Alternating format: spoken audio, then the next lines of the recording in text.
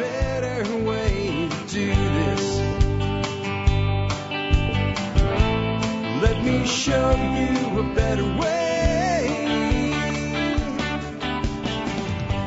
Well, hi, folks. This is Jack Spirko with another edition of the Survival Podcast. As always, one man's view of the changing world, the changing times, and the things we can all do to live a better life if times get tough, or even if they don't. Today is Thursday, September the 2nd, 2021, and this is episode 2948 of the Survival Podcast. It is a Thursday, and that means it is time for an expert council Q&A show. Here's what I've got for you guys today.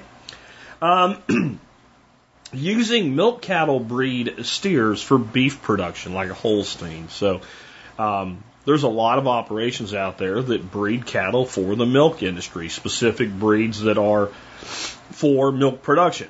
And a certain number of those calves are going to be steers or bulls, depending on how you let them grow up, right? They're going to be males. And despite what the gender neutral, non-binary crowd wokeism thinks, if you try to milk a bull, you're going to find out real quick that there's a difference between men and women and male and female, and you ain't going to get no milk, and well, you're going to get a really happy or a really mad bull, one way or the other. Well, because of this, some of them get sold off, for breeding, but some of them just get sold off for meat. Well, do they produce good quality meat? Darby Simpson will weigh in on that. Is there an opportunity there? If you live especially near some place where you can buy them at a seriously reduced rate over, let's say, a dedicated meat breed calf. Sean Mills is going to talk to us about hybrid solar first inverters. What is that? This is a really interesting subject, and I'll let Sean explain it to you, but it's for the person that wants to have grid power, wants to have solar power, but isn't concerned with pushing power back onto the grid and doesn't necessarily want to do it with a large battery system. But maybe they do, maybe they don't. It all depends, right? But the main purpose here is we want to be able to reduce our electric bill. That's the goal, and not unplug from the grid. Sean will talk about that. Paul Wheaton is going to talk about building a Wofati, which is kind of sort of like an underground house, but it's really not an underground house. It's an earth contact structure, and a person wants to build one, and they have a question for Paul about which side of the hill to put it on and climate and things like that. Really, really interesting subject to talk about there. Doc Bones, we're gonna make him try to figure some stuff out. It's more complicated than typical medical question. Dealing with a child who has ADD. And to me, ADD doesn't necessarily have to be a problem, but if we add this other behavioral issue to it, it can be lying. Like lying with a straight face about, like, did this thing happen? No, it didn't. Or yes, it did, and the answer is no, it didn't. So we'll hear old Doc Bones on that one. John Pugliano, since we're talking about kids, let's talk about teaching young people to invest and value money properly and manage money. Nicole Sauce will talk about making a living with WordPress as a consultant or a developer, and I'll have a few additional thoughts on that. And then I have some stuff on cryptocurrency. It's going to be really, really brief, though. There's just a couple things happened like just today, specific to Bitcoin. And one we talked about happening like 2 weeks ago. And again, I know that sometimes you think, are you turning into the crypto show? And no, I'm not. I'm a survival podcast. But we cannot ignore the future as preppers. We just can't. And the financial future of the world is being altered right now. And this is part of it. And ignoring it will be, if it's not dangerous, it will at least be to your detriment. I'll put it that way. And then I have our quote of the day that kind of ties in with why I chose our song of the day and some things I just want you to think about that ties into my Miyagi Mornings video today on could the United States break apart? And going back and looking at the 1980s and 90s and what happened with the Soviet Union, just some little historical perspective. We won't get into that subject because you'll either hear it tomorrow or you heard it today, depending on how you consume your Miyagi Mornings episodes. So we got all that. But the song of the day is going to be Watching the Wheels by John Lennon. I usually don't tell you that up front, but it's because I think it really can set a time in history if you're old enough. And then you realize that time really wasn't that long ago, but it was. And we are, in the words of our quote of the day author today, James Baldwin, trapped in history, and history is trapped in us. Someone gets a little historical perspective at the end of today's show. With that, let's go ahead and dive headlong into it. Darby Simpson on using milk cattle breed steers for beef production. Hey everybody, Darby Simpson of Grass Fed Life, back to answer another question that came in via email. And if you have a question like this that you would like answered in 10 minutes or less, feel free to shoot it to me, darby@grassfedlife.co, and you might just hear it on the podcast, just like this question that comes in from John out near Sacramento, California.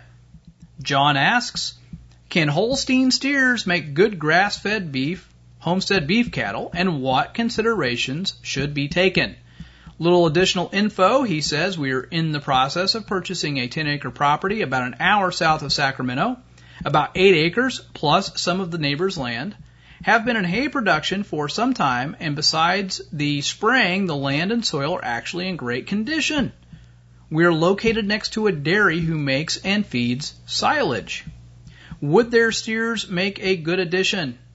We had planned to dedicate 2 acres to pumpkins and other seasonal market crops and 7 acres to sheep and poultry, as that is our prior experience. Wanted to consider a steer or 2 as an alternative or add in with the sheep. Well, John, I got to tell you, I never met a cow I didn't want to eat.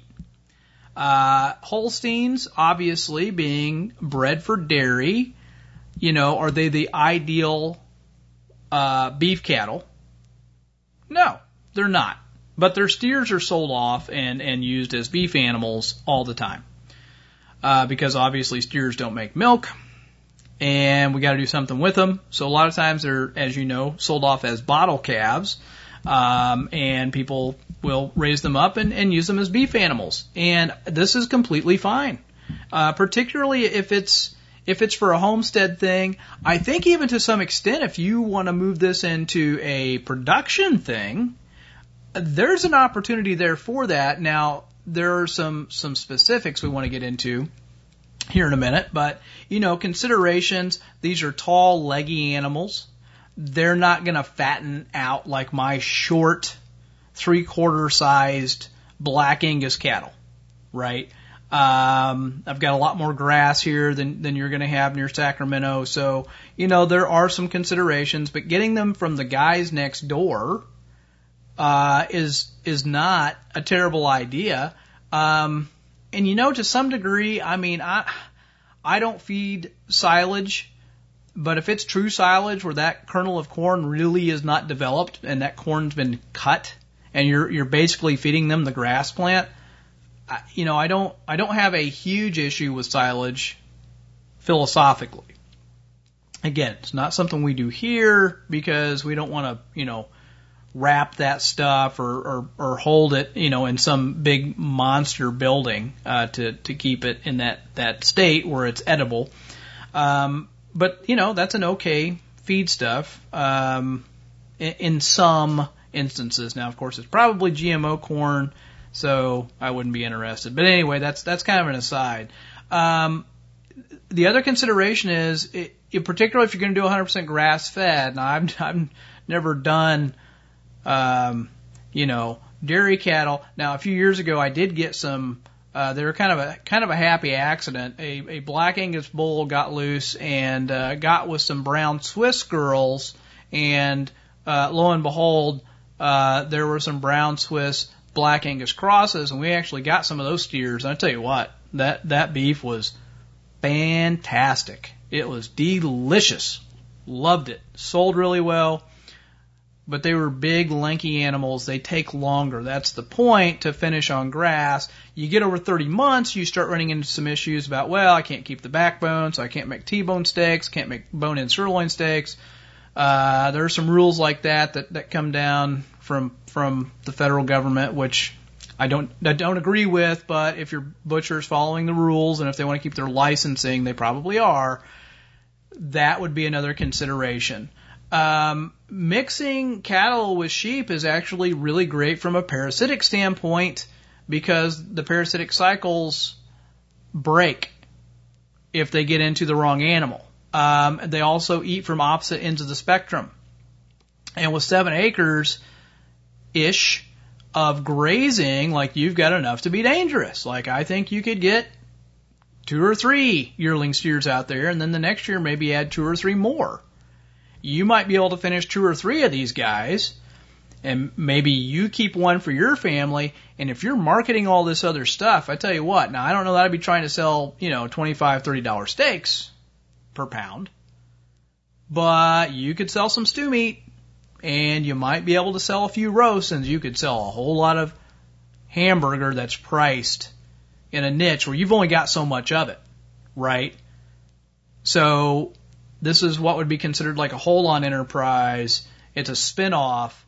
So we only have so much ground beef, and it's 100% grass-fed, and it's chemical-free pasture, blah, blah, blah. Guess what? It's $14, $15 a pound. Is that expensive? Yes, but I've only got a couple hundred pounds of it to sell. So I can make some extra money here. With these steers next door, this is a godsend. I mean, it's like you lucked into this, and congratulations. I'd be all over it. Like, I'd be all over it, man. If you want to start small and get 1 or 2, whatever, I'd get 2. Cows like a buddy. They really do. They pair off. So I'd get 2, even though they'll be out there with the sheep. And start managing them, see how it goes, let them run with the sheep. Again, eating from opposite ends of the spectrum there with the grasses, breaks the parasitic cycle. A lot of bonuses there. I think it gives you a product, potentially, if you want it, to move in to your sales stream with your vegetable crops and your lamb and your poultry. I really don't see a whole lot of downside here. Now, if you do want to try and put more weight on them, you might, if you want to go 100% grass-fed, there are some tricks we can do. You can use like a safe form of molasses, and you can mix that up with alfalfa pellets or really intense alfalfa hay. There are some, American Grass-Fed Association feedstuffs out there that it's insane, like 1 million calories in a pound of food. It's just nuts. Some of the things you can feed your cows to help them fatten up if you feel like you need to supplement to do that, because they're going to have the frame, but they really need to fill out. So that would be something else to consider. And obviously, that's an expense, and you got to figure all this out in Excel. But I'd say go for it, give it a shot. I mean, really, what have you got to lose? I mean, if they end up kind of spindly, just turn it all into hamburger, right? I mean, keep some stew meat, keep some roast, whatever. Test it, see how it is, but hey, hamburger. You can sell that all day long. A lot of guys around here do that with their old dairy cows, and they are 100% grass-fed, and they'll say, hey, 100% grass-fed ground beef, and it's only, $5-6, and, it's hard for somebody like me to compete with that, when our ground beef is like double. Because they got an old dairy cow, and they're just trying to get the last little bit of value out of it that they can. But anyway, John, that's what I got for you. I hope you found that helpful. Punch the accelerator, dude. Go for it. Let me know how that works out. I'd actually really like to get some follow-up from you. If and when you do this, maybe shoot me some photographs. Let me know how it goes. I think this is an interesting model where beef isn't the primary enterprise, but it can be a spin-off enterprise. Would like to see how it turns out for you. So, if you enjoyed listening to this, check out our other resources at grassfedlife.co. And again, if you've got a question like this that you would like for me to answer, shoot it to me, Darby at grassfedlife.co. You might just hear it on the podcast, just like John's question. Also, be certain to check out all the resources we have on grassfedlife.co. There are some free resources out there, like how to select a butcher, how to start your profitable mini farm, and there are some paid for resources. Anything from like homestead pastured poultry, like John talks about. Maybe you want to scale that up. We've got a professional pastured poultry course. Maybe you want to go all in. We've got a how do I go farm full time and make a living course out there. So be sure and check out those resources. As always, really enjoy answering these questions. Please keep them coming. As always, everyone have a wonderful day and take care. So I guess when you look at meat quality as production, with something like cattle. You have to look at it two ways. One is it really good to eat? And two is the yield going to get you a good ROI? And the way you would be doing this, I agree with Darby, it's like a gift. Like, it doesn't make any sense not to do it. You're going to make your pasture better. You're going to basically eat for free and make a little bit of money. And to me, when people say, you know, like, well, this breed or whatever, I don't know, maybe it's because I'm a hunter. And I understand there's maybe a couple antelope that are not real good to eat because they have, like, bug repellent that exudes through their body or something. I think it's water buck or like that. But to me, I mean, I think you'd be hard-pressed to find an animal that's either a browser or a grazer with 4 legs and fur. If you killed it and prepared it right, I wouldn't eat it. I've eaten, you know, white-tailed deer. I've eaten elk. I've eaten pronghorn antelope. I've eaten a deer called sika deer, which are they're from like kind of Japan and Asia. They look like miniature elk. I've eaten fallow deer. I've eaten access deer. I've eaten a bunch of different types of antelope and things like that are, you know, from African game. I've eaten naga, I guess is what they call them. I've eaten oryx. I've eaten buffalo in the form of like buffalo, like real buffalo, like Cape buffalo, and I've eaten buffalo in the form of like American bison, and I just haven't yet found a critter with red meat that lives on grass or browse and mastrop that I won't eat. So to me, bring it on, man. And if I were, you know, buying other stuff from you and you had some of this available, I would certainly be willing to buy it as well. Next up, we have a question for Sean Mills on solar energy and something called a hybrid inverter. Hey guys, it's Sean Mills with Hack My Solar, and I've got another question here for the expert council. This one is, are there any 240 volt inverters that can use grid power when available, but not turn off when the grid is down?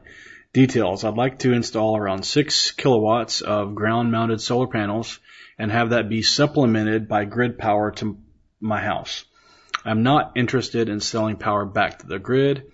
Most inverters I've seen are either off-grid and rely on batteries to fill in gaps where solar is not providing enough power, or are grid-tied and forced to go offline when the grid goes down. I'm in Michigan with natural gas heat and hot water, but air conditioning doubles my energy use in the summer, so I like to use grid power for that. Any thoughts? Eric from Michigan. Hey Eric, yeah, what you're looking for is called a hybrid inverter. A grid-tied inverter takes solar power and converts it to AC for use in your home, offsetting your energy use, and sometimes the power company will buy it back. An off-grid inverter takes DC battery power and converts it to AC power for the home to run on. A hybrid inverter is the best of both worlds and acts as a load center with grid power, solar power, generator, and battery power inputs all in one device. And it will use whatever sources are available to it, regardless of what that source is. Almost all hybrid inverters have what's called solar first capability, meaning that it will use all of the solar energy and supplement that with the grid, as well as keeping your batteries topped off. And then if the grid goes down, it will run the house off the batteries, although it's up to you to manage the load side so that you don't drain the batteries too quickly. Now, it sounds like what you're kind of trying to do is have solar and grid power, but no batteries. You can do that. There are a couple grid tie inverters that will allow you to use at least a portion of your solar energy that you're generating if the grid is down. But in my opinion, even a very small battery bank would extend, obviously, the capability of the hybrid inverter significantly. And if you're already putting in the solar and the inverter and having an electrician come out and getting permits and having a generation meter or a two-way meter, whatever your electrical company is going to require for this to be a grid-tied system, the amount of additional cost of just literally throwing a battery or two in next to the inverter is going to be minimal, and I think that you're going to get a lot of use out of that. So While there is the capability to do this without batteries, I wouldn't spring for the hybrid inverter without also getting at least a little bit of battery backup to go on with it. Trusted names for hybrid inverters include Outback, SolarArc, and Solar Edge. And I have seen some rave reviews of the Growatt hybrid inverters, which can be had for about a third of the cost of any of the others when you can find them. But I am not sure if the Growatt inverter is UL listed. The National Electric Code requires that you use a UL listed electrical component if one is available. So if there's a possibility to buy a UL listed hybrid inverter and you want to use one that's not UL listed, your electrical inspector is not going to pass you. It doesn't matter that the original manufacturer from China will sell you the same item for a quarter of the cost and cut out the middlemen and the logos. All that matters is that the seller has got that UL sticker on there. So, if you're looking into some of those hybrid inverters that, are coming straight from China, with different branding, you just want to make sure you've got that UL, listing, or else you're going to fail inspection. That's one thing to remember. You always have to, run by the grid owner's rules when you're going to tie to the grid. Another option for you here, it would be probably about the same cost, but less headache, but also less resiliency, would be to do a behind the meter system. So you've got basically an off-grid system behind your grid-tied system with a switch to be able to go from one system to the other. So, have some people that have been interested in that in the past when hybrid inverters were really expensive. Generally those hybrid inverters costs have come down enough to where it makes sense to just go straight with the hybrid system if you're going to be paying for the rest of it. So hope that helps, and good luck getting that 6K system in. That's going to knock out a good chunk of your power bill, and I'm excited, especially up there in Michigan. All right, guys, keep the questions coming and I'll keep getting them answered. Thanks. Good stuff there. And I have to agree that if I was going through all this trouble, I know that battery backup can be expensive, but the gear side is pretty much the same. It's the batteries themselves. And man, you can put in a hell of a decent battery backup for $1,000. And I think once you're committed to this, like that extra money, if there's any way you can scrape it up, probably should be spent. I agree with Sean. Next up, we got a Wafity question. And if it's a Wafity question, it has to go to the guy that came up with the idea of the Wafity in the first place, Paul Wheaton. Hi, Jack. This is Paul Wheaton from Permies.com with an expert council question from Logan. Logan asks, should I build my Wafati on a south-facing slope? He goes on to say, I live in North Alabama, and the summers here are extra hot and extremely humid. About 50 to 90% humidity and 80 to 98 degrees for 6 months out of the year. Our winters are mild, about 3 months. My Wafati will meet all of your requirements, except it will have a wood floor and a crawl space. I wanted to build on a north-facing slope, as you suggest, but thought it might help to do the opposite in a warmer climate. Plus, I won't need to worry about solar gains because I'll have my Pebble-style rocket mass heater. I'm open to all other suggestions on ways to cut down on air conditioning. Thank you for all that you do. If it wasn't for you, I would have never known about Jack Spear Co. or the late Mike Ayler. So, first, I'm glad my efforts are connecting you to first-class resources. Now, let's talk about placing a Wafati to keep things cooler. First, I got to say that when we had the hottest summer ever recorded here in Montana this last summer, a lot of people gathered at our larger Wafati. When it was 104 degrees outside, it was 74 degrees inside. And that was after more than a dozen days of being over 100. I like to think that most of the power of the Wafati comes from the thermal mass combined with the use of windows that you can open and close, in making the inhabitants comfortable. When the outside temperature is more comfortable than the inside temperature, the inhabitants open the windows.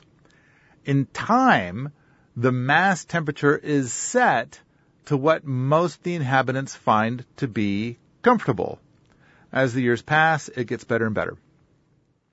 But you are asking about which slope to build your Wofati. A lot of people don't have a choice, but it sounds like you do. To keep things generally cooler, I would try to steal ideas from our freezer Wofati stuff. In which case, we're talking about a north-facing slope. So the same slope that we use for trying to warm a structure. But you might obstruct the solar gain with trees and earthworks. You might shape your uphill food forests and hugelkulturs to direct cold air masses towards your Wofati. As for humidity, we have recently finished building our first ever Wofati greenhouse, a truly passive greenhouse, and condensation is a big concern. We have installed a thermal well and put a destratification pipe in it. So this is a piece of well casing that is stuck into the ground. It's about 17 feet deep, and the destratification pipe is just a piece of polypipe, 1-inch polypipe that goes down to the bottom of that well. And then we've got copper pipe that's been blackened sitting in the glass of the greenhouse so that when it gets heated up, it acts as a thermosiphon and pulls air from the bottom of the thermal well, which makes it so that the air that's inside the greenhouse eventually gets moved down inside the thermal well where it's much cooler. So then the water there can condense. And so we've got a little device down there that's kind of like a wireless thermometer and a hygrometer. So we're also testing the humidity, and it's saying that it's 100% humid all the time. All right. As the air circulates down in there, the air in the greenhouse becomes drier. Now, granted, we built this, but this is an experiment, and we don't know the results yet, but so far it's looking very promising. All right.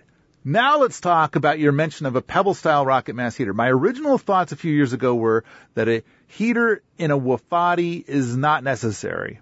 But I remember getting a fever last winter, and I just couldn't seem to get warm. So I put a little extra wood on the rocket mass heater for a day. Much better. So now I'm kind of thinking that it's like always good to have a rocket mass heater inside of Wofati just for those times when it's like I need it to get to be 10 degrees warmer just for a few days. So there you go. That's my answer. If you got any more questions, send an email to Jack. Thanks, Jack. Thanks, Logan. And guys that are not real familiar with Paul, let me return the favor. Check out Paul Wheaton. You can find his main empire by going to Permies.com or richsoil.com. And he does have a really great write-up on Wofatis. If you're like, what is this Wofati stuff he's talking about? I don't understand. Go read this article. It's a very long article. And it's based on the work done by Mike Eller, who has two really great books that are still out. He passed away a number of years ago, but one's on underground houses and one's on underground greenhouses. But the big mistake Mike made was calling them underground, because the first thing you have to explain to you is they're not actually underground, they're in-ground, is one way to look at it. But Paul's done a lot of work with this, and the page that he has this on is richsoil.com/Wofati.jsp, but it's in the show notes today. And Wofati is WOFATI. It's an acronym. Anyway, with that, let's go on to our next one. We have one now, Doc Bones, about kiddo with some ADD issues, but the bigger issue really is lying. Doc, what do you got on us? Hi, Joe Alton, MD here, also known as Dr. Bones of doomandbloom.net, where you'll find over 1,200 articles, podcasts, and videos on medical preparedness. I'm also the co-author of the brand new fourth edition of the Survival Medicine Handbook, now available at Amazon and at store.doomandbloom.net. This week's question for the Expert Council comes from Jessica, who writes, my question is how to deal with a child who lies about completing schoolwork. Background. I homeschooled my 9-year-old son while working full-time outside of the home, so there are many days where he needs to complete some sort of schoolwork on his own. These are things that are not time-intensive.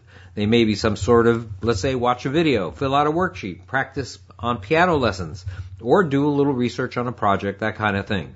Nothing he can't complete on his own, but several times he has told me they are complete, and I go back to check them the next day or the day after when we do our next sit-down school day, and they are not done, so we can't move on with whatever the project is.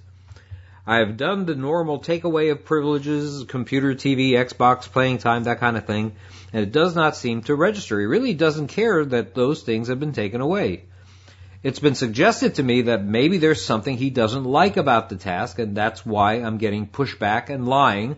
We've had discussions between the two of us about why this is happening and what the consequences are, and he has no real answer, but we still seem to have a little issue with it.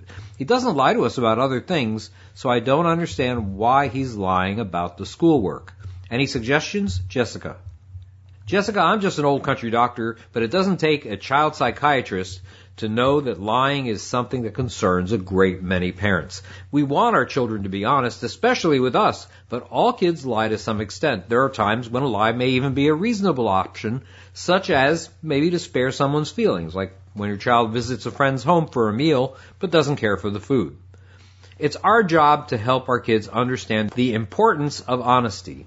Being trustworthy is the key to solid friendships, trusting romantic relationships, and academic and occupational success. Honesty is the best policy.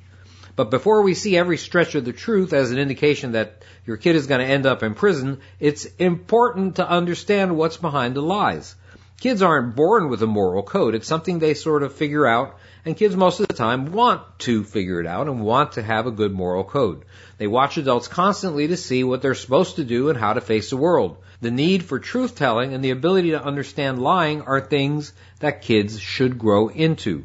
A kid your child's age probably already has developed an understanding of what it means to lie. If they've been raised in a home where there are clear rules about the importance of telling the truth, they often do their best to comply. The fact that your child's lies are specifically about homework and nothing else leads me to wonder if your child has the tools that make homework doable.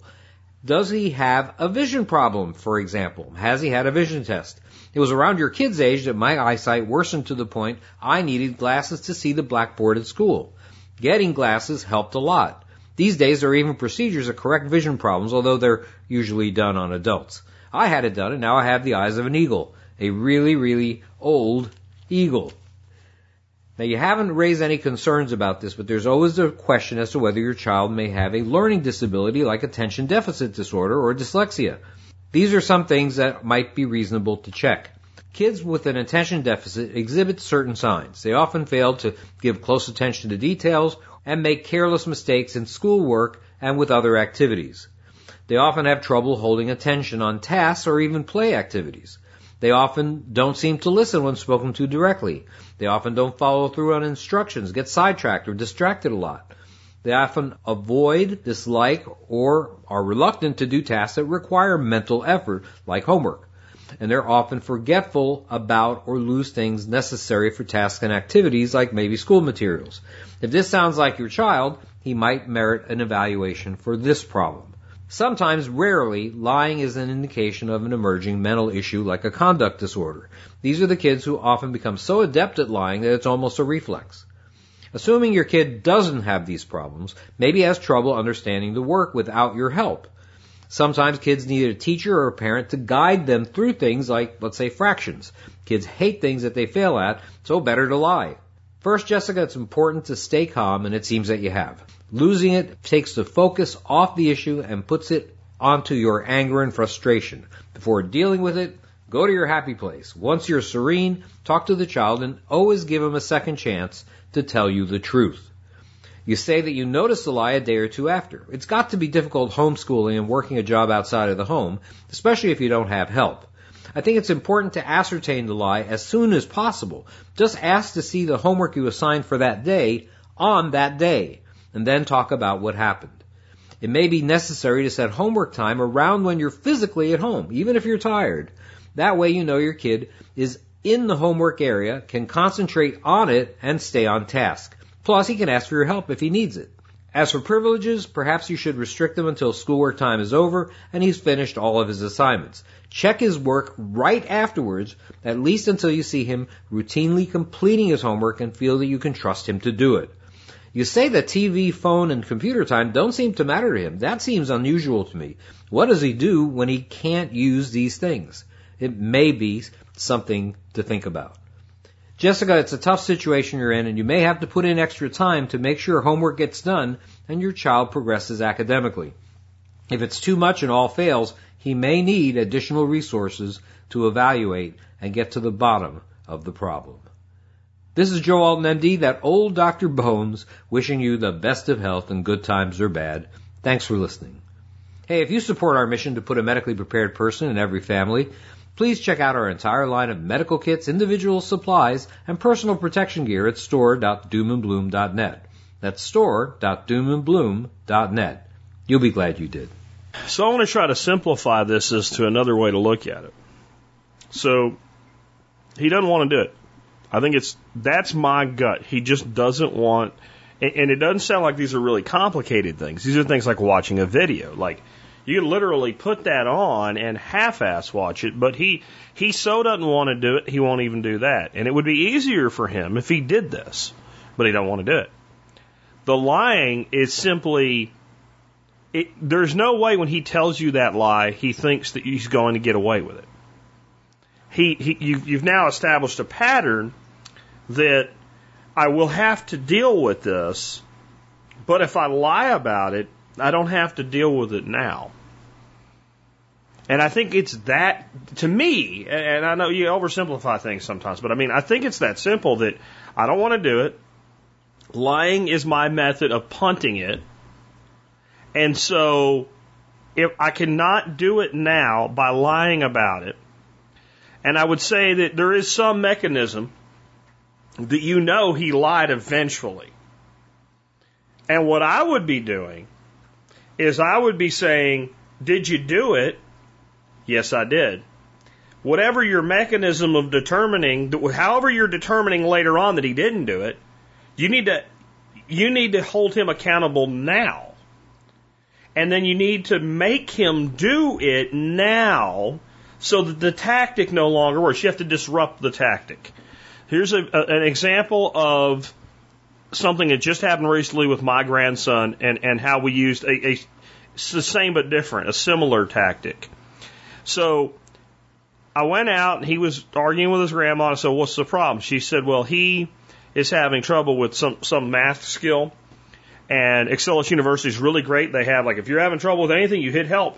And then help goes over it again a different way so that you can learn how to do it. Well, the video was 3 minutes long. He didn't want to watch the 3-minute video. It was too long. Even though he didn't know how to do it, he wanted to guess at it. Well, that doesn't work. So, now you understand, I've dealt with this a few times, and the exact same tactic may not work with every kid. My grandson has a pretty decent sense of humor. So I made him stand in the corner like you do in like kindergarten, first grade, second grade, like little kids have to do when they're talking in class or whatever. And I made him stand in the corner for, you guessed it, 3 minutes. And then I made him watch the help video for 3 minutes. So this took 6 minutes of his time that he didn't want to spend doing it instead of 3. And that's now kind of the de facto rule. If you avoid a thing that needs to get done, however long it takes to do that, you're going to spend that much time, plus you're going to spend an equal amount of time doing something else you don't want to do. And so it sounds like what you're using here is to take away. If you don't do this, then you're not allowed to do that. And he's making a calculation. Kids are smarter than we think. He's making a simple calculation. I don't want to do this. And if she takes away my Game Boy or whatever the hell it is, like, I'm willing to make that trade. He doesn't care because he's already factored in the calculus, right? He's doing the math. This is what will happen if I don't do this, and he's deciding, maybe pretty quick, maybe off the cuff, maybe there is some regret, but not a lot. Yeah, well, she'll yell at me, and I'll have to do it later, and I won't be able to play with this thing. Where I think additive works, additive of adding more work that you already didn't want to do. And then the other thing that works that's additive is adding some benefit that you wouldn't have gotten otherwise. And people would call that bribery. I call it like motivating a child. So that can work too. And I think the other thing is, like, the number one thing that made me like this as a kid, and I was like this as a kid a lot, there was a lot of stuff I didn't do. A lot of stuff, and I never did it, and nobody ever made me do it. And you may have someone that you may end up surrendering here on some level, but you don't want to surrender without trying. But the main reason I wouldn't do a thing was, one, I didn't want to, but two, I didn't see the benefit. It didn't matter if I didn't want to do it, and I didn't see what I was going to get out of it. Why am I doing this? What do I get if I do this? And I don't mean like, again, a bribe. I mean like, why am I doing this? Well, because you have to get through school. That's not going to work. It didn't work on me. What will knowing this do for me in my life? One of the conversations I have with my grandson all the time now, I'm starting to have it with my granddaughter as she's getting older. I had it with my son a lot as he was growing up. My job is to be removing rules from you every year. I should have less rules for you every year. But the only way that's going to happen is you provide discipline for yourself. My grandson's 10, and I said to him the other day, we were talking about this, and I said, if you just don't do a thing you shouldn't do I need a rule for you that says that you're not allowed to do it? And he said, no, of course not. Well, there you go. So, I mean, you have to help him understand what he gets out of this, why it's better for him to do this. And it's not because you say so, and it's not because school says so. You have to explain it. And this is why there were certain places where it broke down with me, like, you got to learn this advanced calculus. I already have enough math credits to graduate, and I don't care. Well, you're going to use this in the future. No, I'm not. And I knew I was being lied to. So, there is a point where you have to connect the thing to something relevant in the future. And because I said so or whatever, with this type of kid, it sounds like he's a lot like I was as a kid. It doesn't work. They have to understand what it means for them, how it will benefit them. And then, again, sometimes you have to pick your battles here, because I was the kind of kid, my thought was, if I ever do need it, I'll learn it then. And that's a hard thing to argue with. I wish I could be more help. Let's take another one. This one on WordPress development and consulting for a full-time income with Nicole Sauce. Well, hey, TSP, Nicole Sauce here from the Living Free in Tennessee podcast and Hollow Roast Coffee. And I've got a question in from James. James says, I've got a question, a couple, for Nicole Sauce on WordPress consulting. Is it realistic to expect to build a lucrative full-time income building and maintaining WordPress websites? James, you asked me like 6 questions in this, by the way. I'm not going to be able to get to all of them in 10 minutes, but I hope this gets you started. And once you get started, I think you'll find you can answer your own questions on this topic. So the first question is it realistic to expect to build a lucrative full-time income in the field of website development using WordPress? Dude, I don't know. Is it? Yep, I'm like your little sister, just spitting words right back in your face. That's my job on this particular segment. The answer to that question is it all depends on if you make that happen. And that's going to boil down to, do you have the skill, the website development eye, the ability to sell website consulting services to people, and the drive to get it done? The market is plenty big, so the opportunity is definitely there. And knowing you and knowing that when you put your mind to something, you can get it done, because I saw your last name, so I know who you are. I know you can get this done if you decide. So the bigger question is, do you want to do what it takes to turn your WordPress consulting and development business into a full-time lucrative income? And then from there, you should be asking yourself, how am I going to get that done? It's that simple. So the other questions I'm going to answer, I'm choosing a couple more questions. 1, how do I start with finding clients? I find with website development that the best place to start is define what problem you're solving and who you're solving it for. Because what a client with a large corporation and a website with a portal for employees and other complex things needs from a website developer is very different than somebody who says, you know what? I want to roast coffee and sell it, and I need a shopping cart, and I need to be able to put products up and get this done, and I haven't built a website yet. Those are 2 very different scales of thing. So when you look at developing your product and service offering for website development, look at where your sweet spot is. What am I best at in the website development world? Is it the building of the sites? Is it the organizing of the communications and marketing for the sites? Is it the visual piece?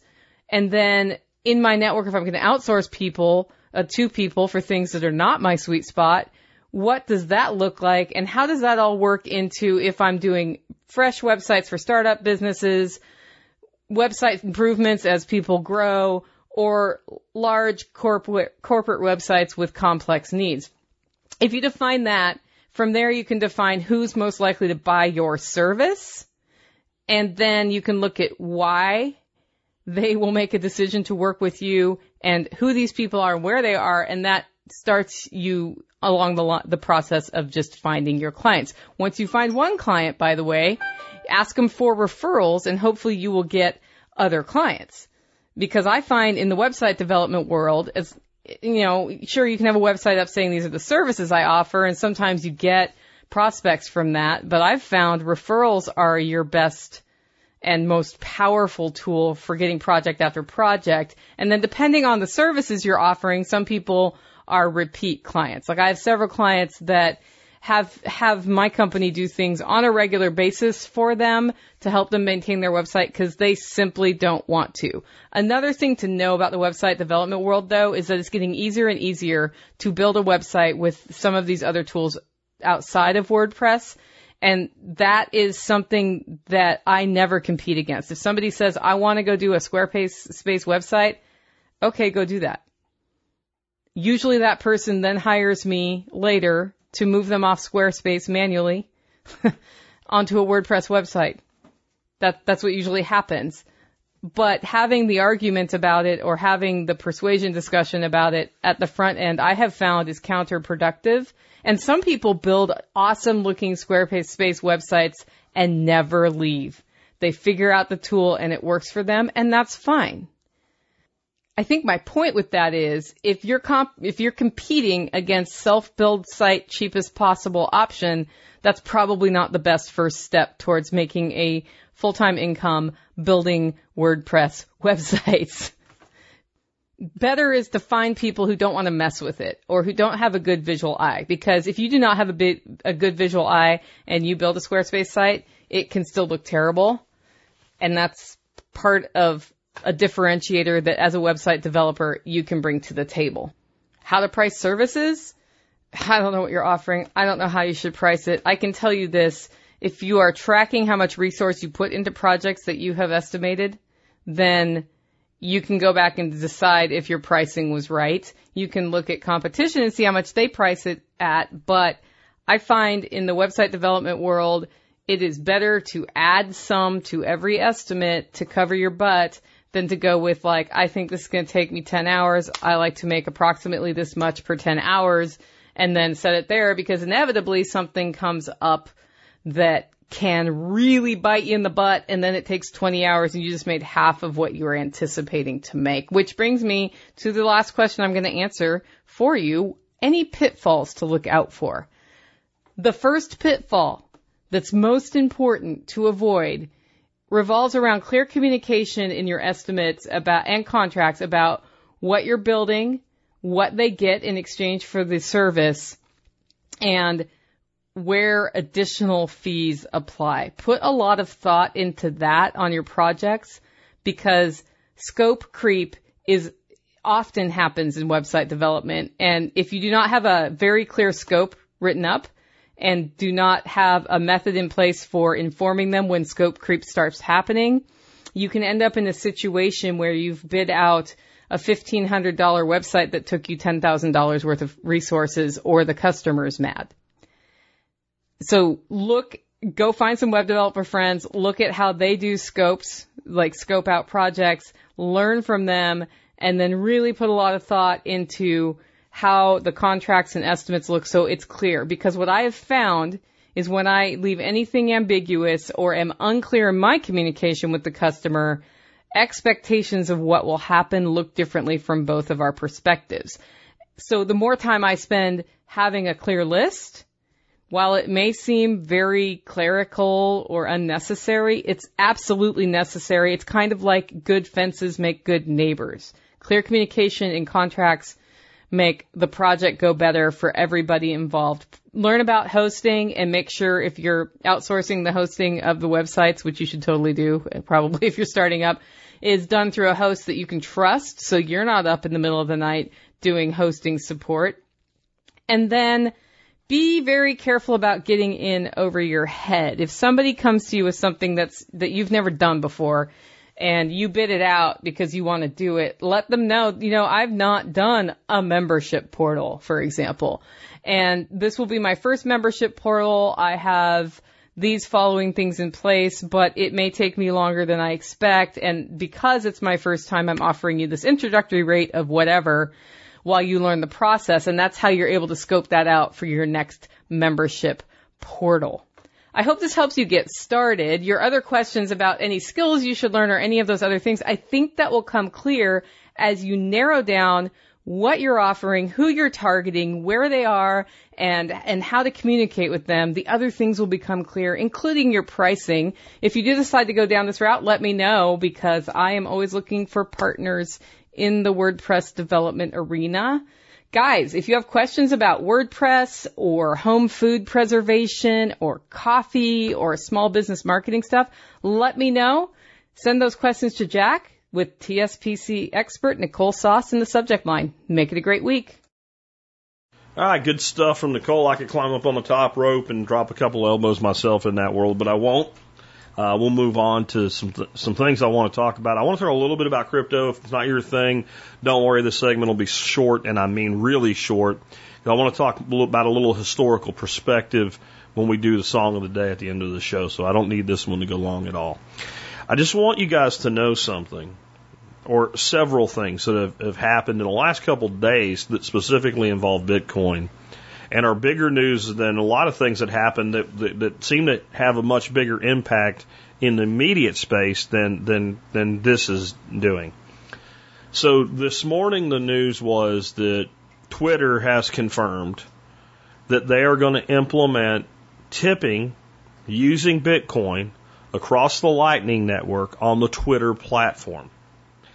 And so what that basically means is 200 million people, without asking for it, are about to get a Bitcoin address.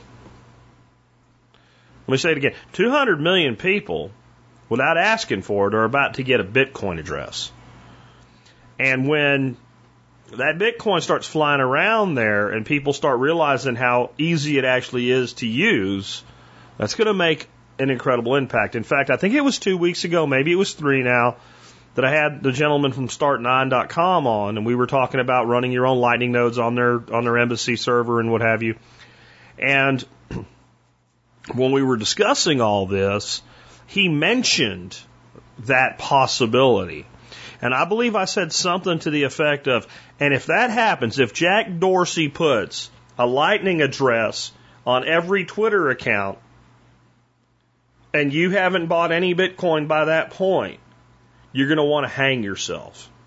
And when I shared it on social media today, I repeated that quote, and I said, please lock your belts and ropes up for a while. Now, here's the good news. Since it's just saying we're going to do it and it hadn't happened yet, the real impact of it has not been felt. I don't think it's had an impact on the price at all. But that's one of those things that, like, the market actually should be responding to that a lot more forcefully than Elon Musk tweeting, hey, I like Bitcoin now, we bought some and you can pay for a Tesla with it. How many people are going to go out and buy a Tesla? And if in the next year, it ain't 200 million. And of the people that do buy a Tesla, how many are going to go out and pay for it with Bitcoin or anything that's crypto just because they'll accept it? And the answer is a hell of a lot less than 200 million. A very small portion of the total. The actual impact there was the Musk name, the Tesla name, and that they put some capital into Bitcoin. It's a small thing compared to 200 million users all of a sudden having a Bitcoin wallet. That's huge. A bank came out, I don't remember which bank or where it was, it's a fairly small one, but it's the first chartered bank in the United States to officially offer custodial services for Bitcoin. Now, what that means is, yeah, you can buy Bitcoin, but your bank will hold it for you as you being their customer in that bank, accessible to all. I put that out today on social media, and I got a bunch of the Bitcoin cult telling me, no thanks, not your keys, not your coins. But I know all this. You're not understanding the point. The point is once one bank does a thing, other banks are going to start doing the thing.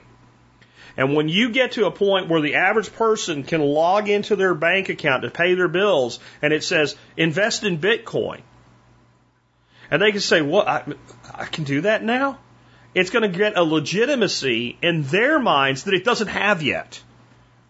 And that's another, Michael Saylor calls these walls of money. It's a great way to look at it. That's another wall of money that can now get at Bitcoin that previously, sure, it could have if the person would have set up a PayPal account and linked their bank account to it, or, set up a Coinbase account and linked their bank account to it, or a Binance account and linked their bank and did KYC. But people right now don't really, I'm saying the average person doesn't trust giving all that information to a crypto exchange, but they give it to their bank. I get people all the time pissed at me. You told me to join Coinbase, and now if I'm going to buy coins there, they want my ID, and they want my bank account number, and of course they do. They don't want to get arrested. They don't want to go to Club Fed. They have to do KYC. And you gave your bank all that information, and you didn't even think about giving it to the bank. Because it's a bank account, right? So think about how many people will all of a sudden say, oh, this is okay now, because it's in my Bank of America or whatever, Chase or whatever. It's going to happen. Number two is, that's not even the big reason these banks want custodianship. They offer custodianship to all their retail level customers. No, you understand that MicroStrategy, right, Michael Saylor's company, Tesla, Elon Musk's company, they hold Bitcoin on their balance sheet as a public company. They are not going to hold that money in their own custody with their own private keys at all. They're not going to do that. A company, a corporation is not going to do that. They're not worried about trying to hide what they have. They're a public company. They have to report all their assets. So they're going to use a custodianship with some form of financial institution. I'm not saying you should. I'm saying they're going to. So you have the banks starting to come into this while pretending they're against it, because they want to provide custodianship services for Bitcoin so they can make a ton of money off this for institutions at all different levels, including smaller ones. They want to be able to provide it through retirement accounts, IRAs, that are then packaged together and provided to a small company with 50 employees. You start to understand how this all fits together. So we've got banks coming out and doing this now. And there's just a lot of the things. Sometimes I feel like the Emperor in Star Wars, right? Everything is happening as I have foreseen it. Except you don't have to be the Emperor with Jedi powers, dark side or light side, doesn't matter, to foresee this. All you have to do is look at what's on the ground here and what is happening all around it. You have all of these governmental agencies, giant banks, etc., basically crapping on it, but all these giant institutions that are tied in with these people slowly sticking their finger in the pie and pulling out their own plums or cherries or whatever the pie's made out of. In this case, Bitcoin berries, right? So you're not going to have banks that are part of the banking system entering into approval process so they can provide custodial services for Bitcoins if they're actually going to get rid of Bitcoin. You're not going to have Jack Dorsey, one of the richest people on the frickin' planet, and his people integrating Bitcoin payments and tipping to their 200 million user base if the Fed's going to, put the kibosh down on it. Now, I do think there will be more and more oversight. One of the jackasses from the SEC today basically said crypto won't last long without regulation. You guys need us. Or you're going to fall apart without us. You know, the space 12 years ago didn't exist. Some cypherpunks got together on a chat board, basically, a message board, led by some cat or group of cats named Satoshi, came up with the first cryptocurrency. It was said it was nothing. It was vaporware. It didn't do anything. It was stupid. No one should ever do it. You're going to lose your money. It's a Ponzi scheme, blah, blah, blah, blah. 12 years later, the space is $2.5 trillion frickin' dollars. It was all done with no assistance from government whatsoever. None. The only thing government has done since it started was impede its growth. That's it. You've been in the way, but now you think we need you to help us. Well, they're going to help, and that's not going to really help, but in some ways it may. Because when it gets the blessing, oh, you can own this, many more people will, and you still have that limited quantity. What I'm saying, and I've been saying this for years, is this is the first thing like this in living history, and it may be the first time ever, really, that the average person has had an opportunity to front run the institutions. I think we're entering the final phase of that. I think I think that a lot of things that people look at now and go, boy, that's really expensive, are going to be like, wow, I should have, because I'm just thinking of how many people told me that, like, I missed the opportunity at $300, $600, $1,100, $3,000. Right? And even people that were saying that when it was up to like 12 grand the first time it got up that high. So see, look, it crashed. Okay. Right? And then it's one more appeal to you guys to really think about what you're turning away from here, because this won't go away. This is not going to go away. It's not going to disappear. It's not going to zero, but a lot of those altcoins are. You got, if it's not Bitcoin or Ethereum, it's a crapshoot, guys. That doesn't mean you shouldn't play craps a little bit too, but Bitcoin and Ethereum are the future of economics and the mechanism of economics. Bitcoin is the money, and layered technology on top of Bitcoin and Ethereum-like technology are the mechanism by which money and value and product and tokenization of assets will move. And you can ignore it, but it's going to hurt. Every year it'll hurt a little bit more. Every year. There was a guy, I can't remember who the guy was, but the dude, the Mr. Woolworth, right? The guy that started Woolworth's store. He worked in another store, and they had a bunch of stuff that wasn't selling, so he set up a table, and everything on the table was either 5 cents or 10 cents. And they sold, like, everything they put on that table sold. And a lot of it was still making money because this was a long time ago. And this, Woolworth was a very young kid. And he went to the store owner, it was like a one location store, and tried to sell him on the whole store should be like a 5 and 10 store, or at least we should like a whole section of the store. And God basically argued with him and argued with him. Eventually Woolworth saved up enough money, went out and started his own store, called it Woolworth. It started out as a 5 and 10, turned into this massive entity. And Woolworth became, multimillionaire and whatever. And I can't remember the name of the guy he worked for that turned him down on this, but he said every minute I spent arguing with him cost me $1 million. History often rhymes. Anyway, with that, let's go ahead and wrap things up by reminding you guys, if you like the show and the work that we do, you can always help us out by doing your online shopping at tspaz.com, T-S-P-A-Z, tspaz.com. I do not have an item of the day for you today. I have instead a tip. And it's one I brought you not too long ago, but I need to, probably at least once a quarter remind you of this. Amazon has a program called Renewed. And it's something you really should check, especially the more expensive and the more kind of high end of an item you're buying. And especially like kitchen appliances, power tools, audio gear, networking gear, computer products, and again, the higher quality, higher end, higher name brands, definitely you want to check with this. This can save you hundreds or maybe even thousands of dollars a year. I'm going to buy this thing. I'm going to buy a Milwaukee impact drill. Right? Just check and see if it's on Renewed. And you might find that it's $50 less, or $100 less, or $70 less. I mean, those are real numbers, especially as you get into more high dollar items. It'll, if something that's normally $80, you might get for $65. That's $15 is $15.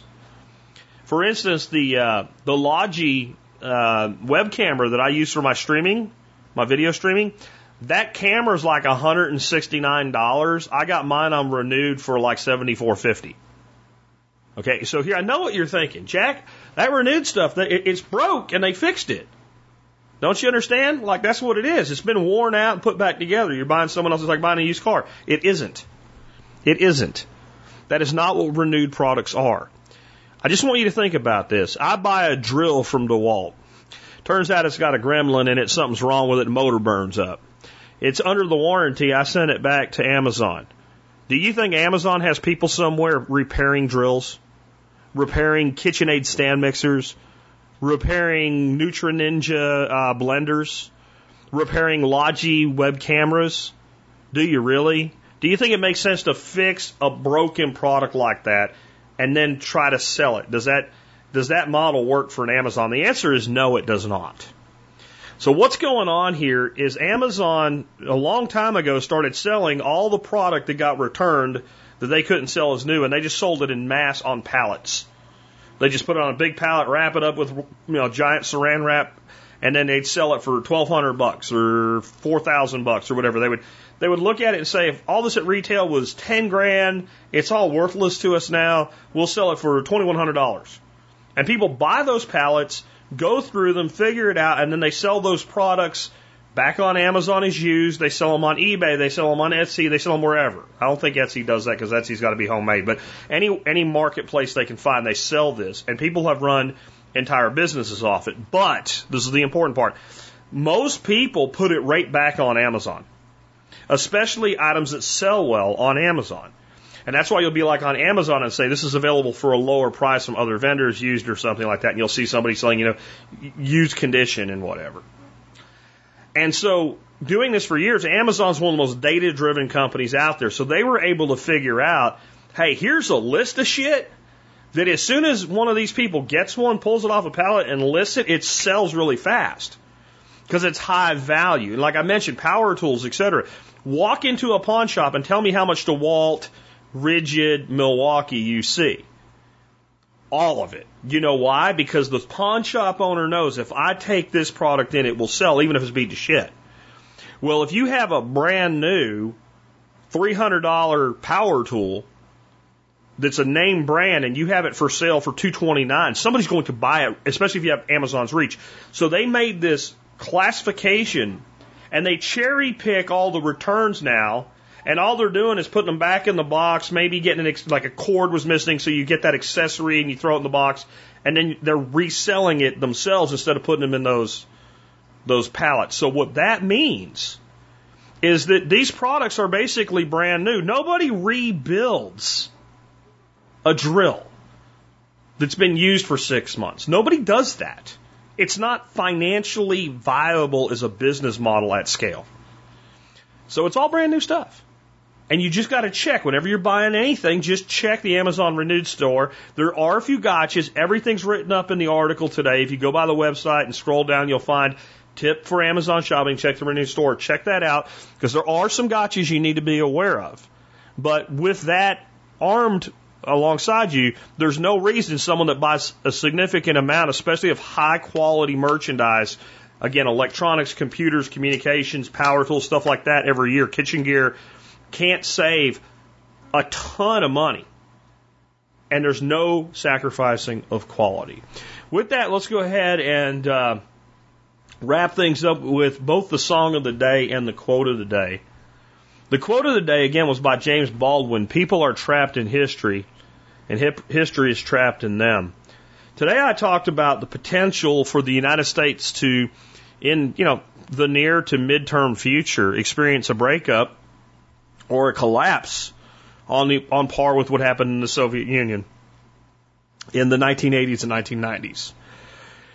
I should say, like a 4-year period in there really is where it all kind of came together. And what I said is, if you were sitting in 1987 as a Soviet citizen in like Lithuania or Estonia that made out pretty well in this, and you said, you know what, it won't be that long. Few years. Estonia, Lithuania, Ukraine, etc., will be a sovereign nation, free from the shackles of the Soviet Union. The Berlin Wall will come down. Germany will be a reunited nation. The Iron Curtain in Eastern Europe will be gone. They wouldn't have believed you. And if you'd have said that to somebody in America, and I was in high school back then, so I wasn't paying super attention, but I did know what was going on, I wouldn't have believed you either. And then I went off and joined the Army. I was gone from 1990 through 93, basically.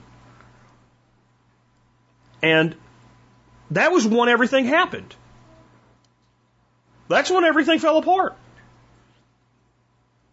And we heard about it, sort of. I spent most of my time overseas. That kind of sheltered us more from it. And when I got out of the Army, even though I knew it had happened, it wasn't real to me. That's how strange this was that this would even happen. And it was the first Olympics that I watched after getting out of the military and seeing athletes like a gymnast or a skater or whatever from, Ukraine or Lithuania and Russia, not the Soviet Union. And it was like, oh my God, the world has changed.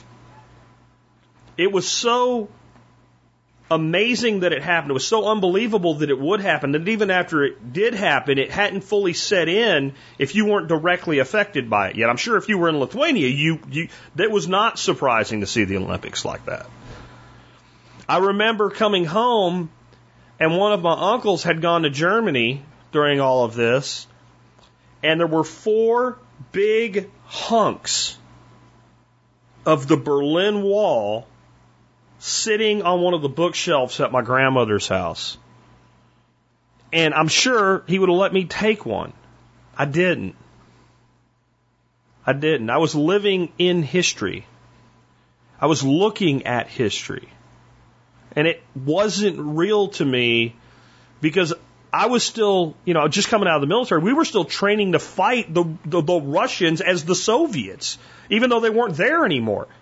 Because even though the military had figured that out, it's not like the people in command didn't know this, the training was in place and they didn't come up with anything new yet.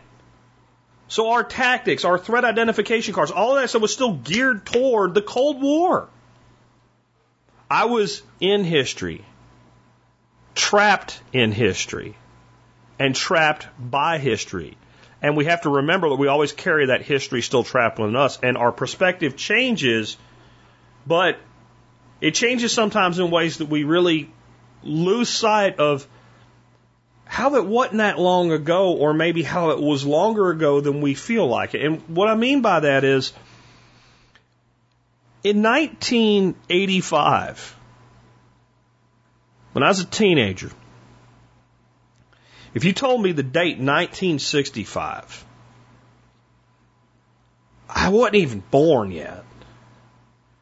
It seemed like forever ago.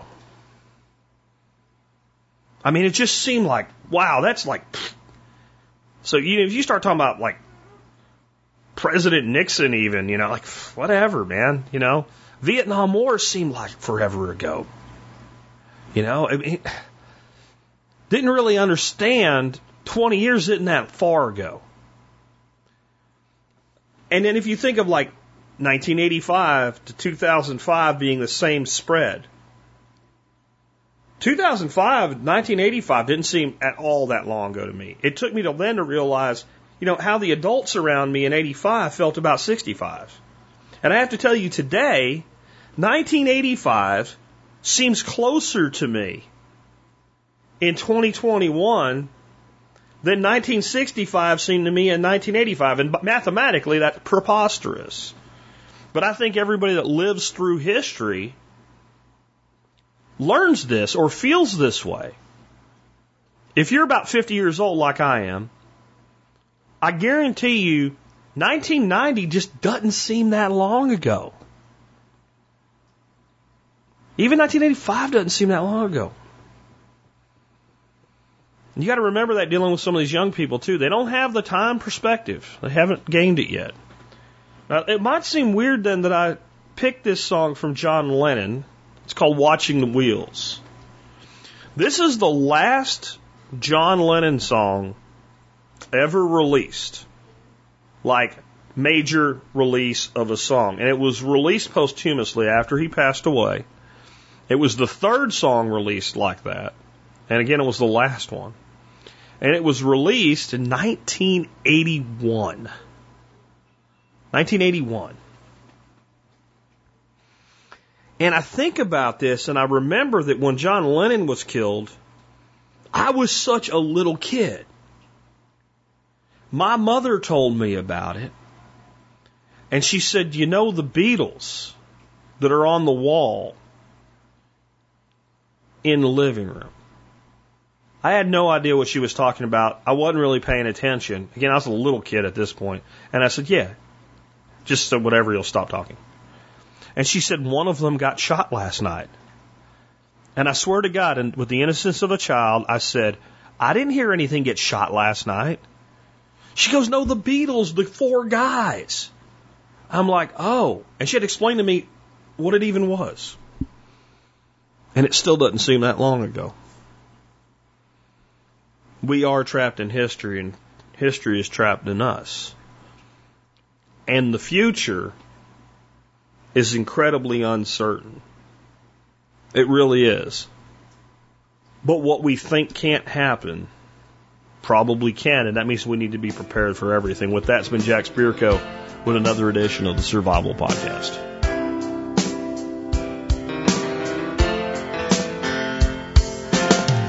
People say I'm crazy, doing what I'm doing. Well, they give me all kinds of warnings to save me from ruin.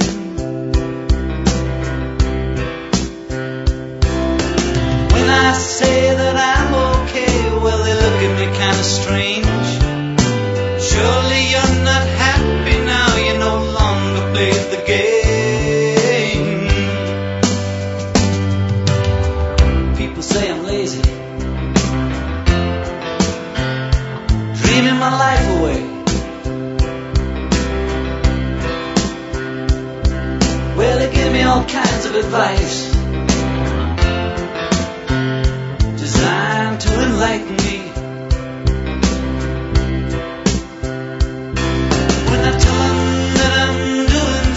Watching shadows on the wall. Don't you miss the big time, boy, you're no longer on the ball.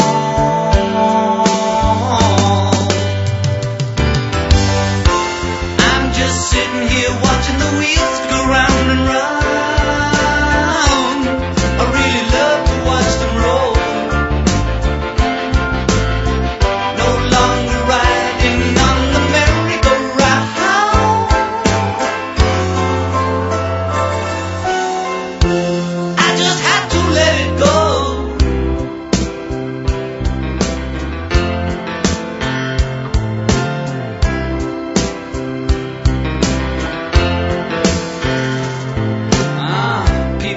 Questions,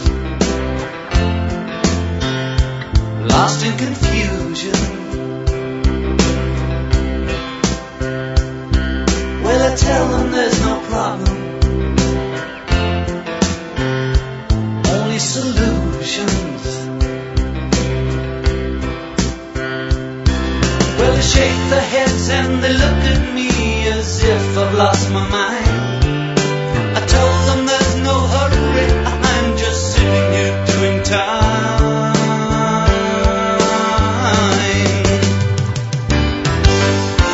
I'm just sitting here watching the wheels go round and round. I really love to watch no longer riding on the merry-go-round. I just had to let it go. I just had to